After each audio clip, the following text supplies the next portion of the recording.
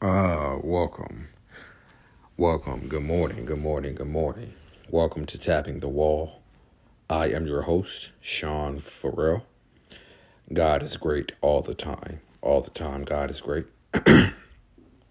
And before we get into it, go see my guy, Larry Avi King Visuals. That is Larry Avi King Visuals. You can go see him for photography work, interviews, music videos, commercials, whatever they need, photo shoots. Larry is your guy to go to. And so you can go to his Facebook page at Larry Avi King Jr. That is Larry Aviking Jr. Larry Avi King Jr. And if you need somebody to do massages, you can see my friend Shanice Bailey.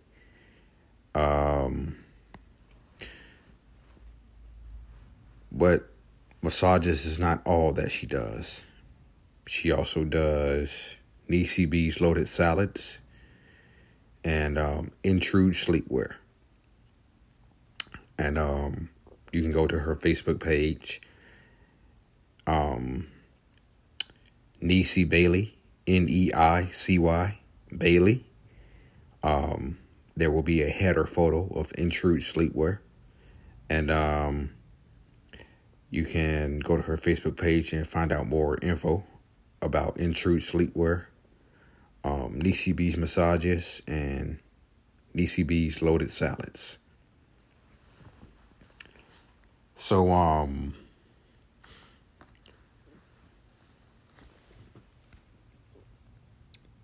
when I was dealing with really bad depression, one of the things that I used to do is I used to self-harm. And I self-harmed regularly. I kept a knife. I did keep a knife under my bed. And I pulled it out whenever I felt the urge or the need. I did it for a period of around 2 years, 3 years. Yeah. I can remember I was in the middle of an argument with my ex-girlfriend, and I actually pulled out actually took the knife from under my bed, and I actually cut myself. And that was just a really dark period, around 2010 2013, between 2010 and 2013. That was just a really, really dark period that I was going through. And I came across a post, and it talked about self-harm. The post said, "It's been 67 days since I last self-harmed, but that's not because I haven't felt the urge to."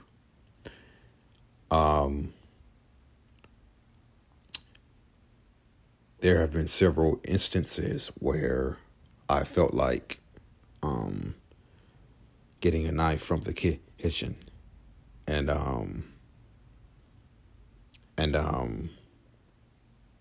harming myself.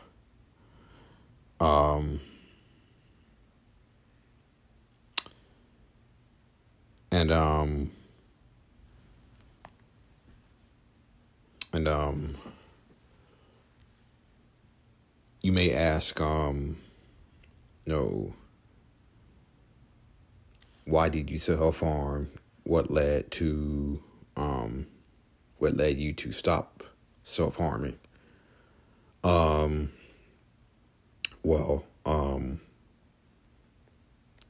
one of the things that led me to self-harming is because I was really in a really deep depression. Didn't know where I was going in life. Didn't think I had a chance in hell at climbing out of depression. And that was just my answer to everything. No self-harm, no,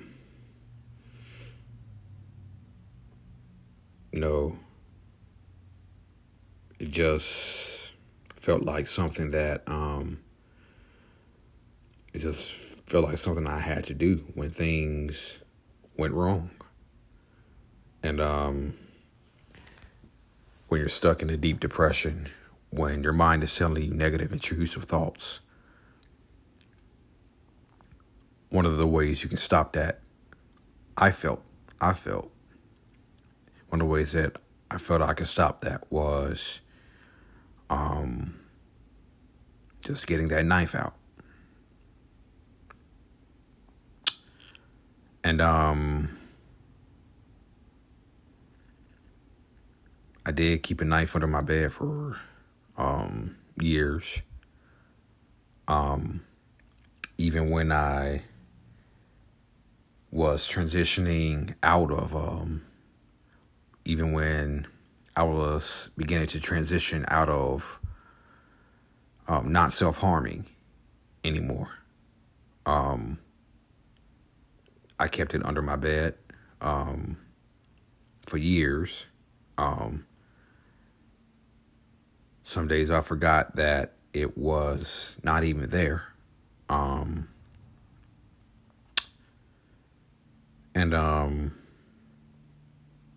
Some days I knew it was there. Other days I didn't. But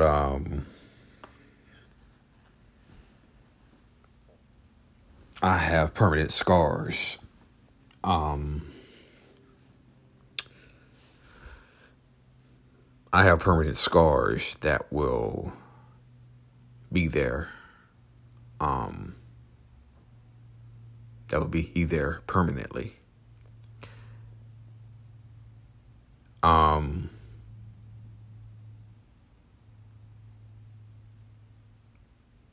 can still see those. I can still see those scars that I had on my left arm, as well as a few on my right arm as well.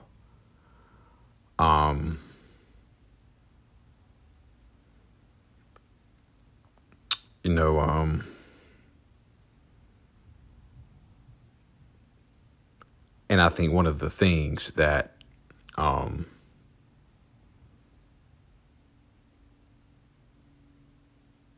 of got me out of kind of transitioned me out of self-harm is something that I'm looking at right now as we speak.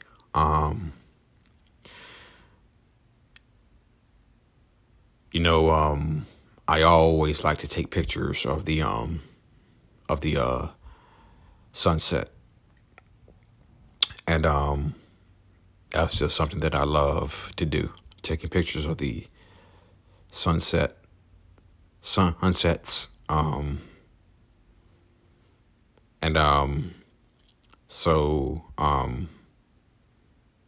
I got into that, and also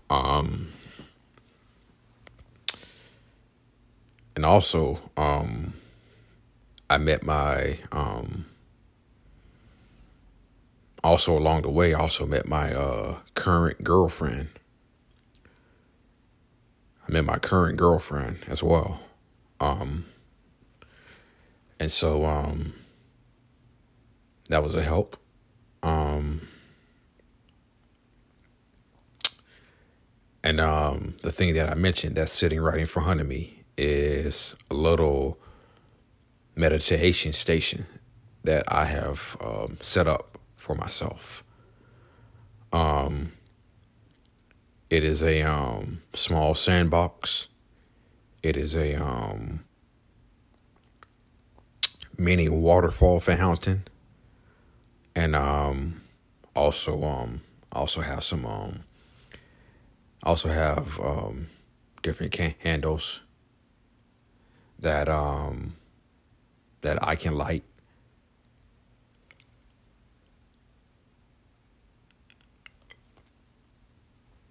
And so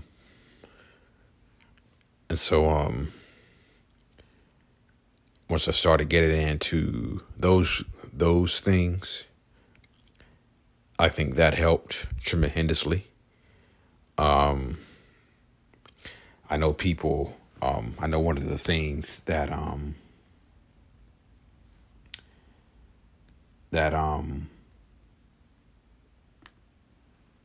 thought would kind of be a deterrent when I first met my girlfriend was telling her about my mental health struggles and the fact that I self-harmed because I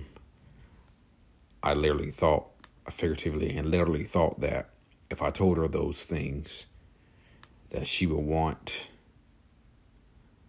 absolutely zero to do with me. And she would think that I was crazy, or something's wrong with me or whatnot. But I often forgot that she told me that she deals with anxiety. And that's something that I routinely forgot, that she has her own struggles with mental health. But yeah. So came across a post. It was about a someone who was on the healing journey when they self-harmed. And just said it was 67 days since they last self-harmed. Haven't felt the urge to, but it's because I'd rather be turning to it. I've instead been trying to get that same feeling I'm after in a different way. For instance, I've been deep in depression and desperate for relief. I've gone straight to Netflix to watch reruns of Friends or one of my other favorite shows. If what I've needed is a release from my pent-up emotions, I've gone running and running around the block until I'm exhausted. If I felt numb as anything, I needed a reminder that I'm still alive, I've gone and had a freezing cold shower. By the way, I've taken cold showers as well. It gets pretty hot here in Memphis. And so instead of taking a hot shower, I have to take a cold shower because, yeah, just that hot some days. Anyway, though, I guess what I finally realized is that self-harm isn't your only option. There are things you can do instead. And as long as I can remember this, I think I can keep my streak going.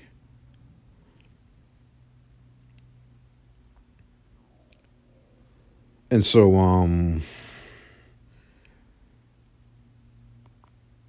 for me,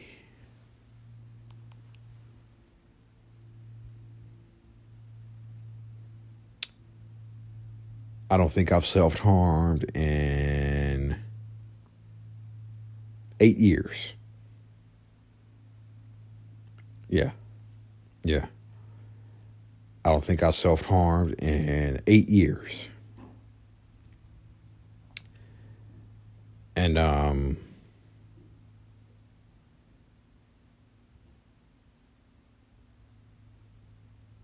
that's quite an accomplishment. That's quite an accomplishment. Believe me, it really is. I haven't self-harmed in 8 years. I have not self-harmed in 8 years. And like I said, taking pictures of the sunset, meditation, but that's not all I got. I also have my girlfriend I can come to. Have friends that I can come to. Family members. I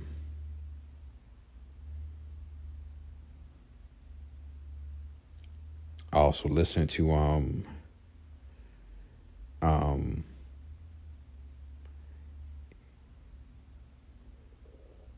instrumental music, peaceful sounding music.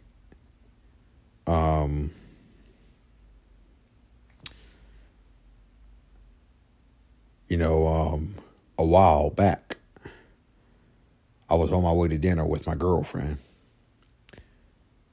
and I was having thoughts of suicide, and I was about to turn on some encouraging music, but then instead of doing that, I just said, why don't you turn on some music that describes what you are feeling? And maybe those feelings can be extracted from you. And it worked.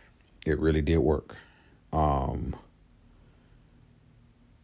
It's like that music was extracting every feeling that it was extracting every feeling, negative, intrusive thought of suicide that I had.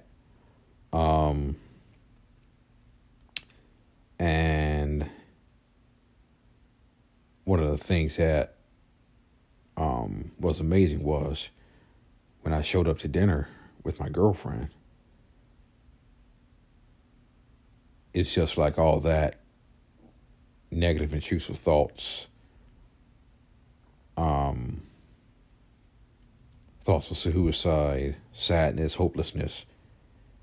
It's like when I showed up, all of that was gone. And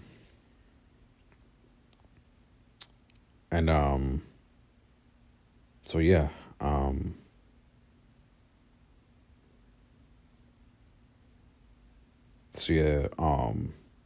and I felt better, after listening to music that extracted those feelings, and not only having dinner with my girlfriend, but having a really nice time. That kind of washed all of that away. And so that was pretty cool.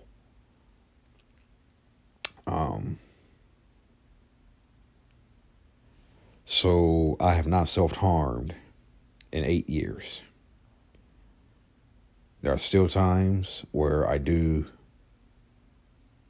think about it, but that's few and far between. Every time I do, I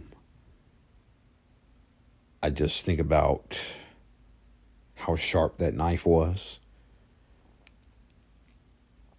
I think about how sharp that knife was. And believe me, it was razor sharp. Knife was razor sharp knife.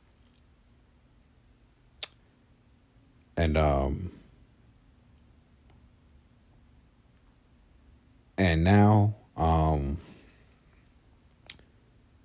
looking at sharp knives, they kind of make me cringe. They make me cringe to a certain degree, because I know that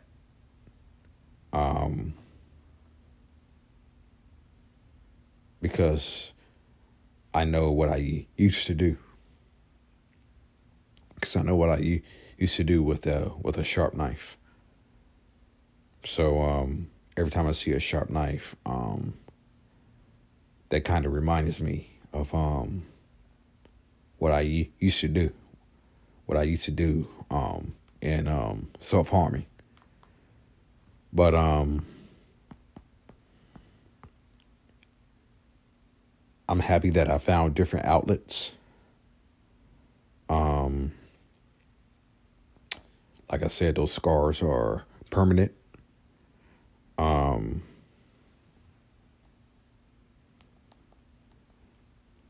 scars are permanent. But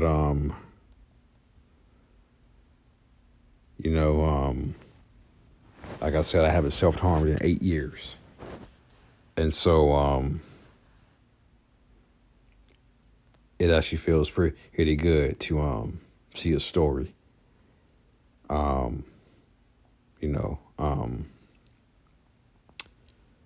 That they have other things, other outlets that they have. And so it's just pretty good to see someone who's on the road to recovery. And that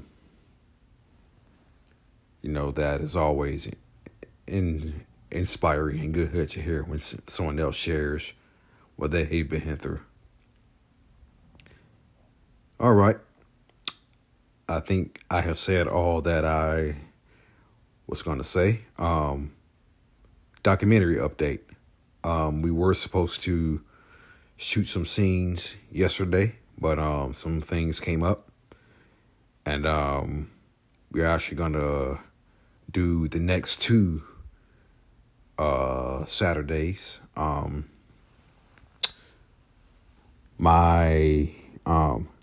The guy that I'm working with, he was supposed to go to the Super Bowl. But he's not going, so that opened up the door to get some work done, some extensive work done. And so I'm looking forward to that. But that actually gives me extra time to work on what I'm going to say. I think I had an idea of what I'm going to say, but I didn't quite know exactly what I was going to say. And so that I look at that as giving me more time to work on what I want to say. All right. Thank you for listening to Tapping the Wall. I am your host, Sean Farrell. I am out of here. See y'all next week. Peace out.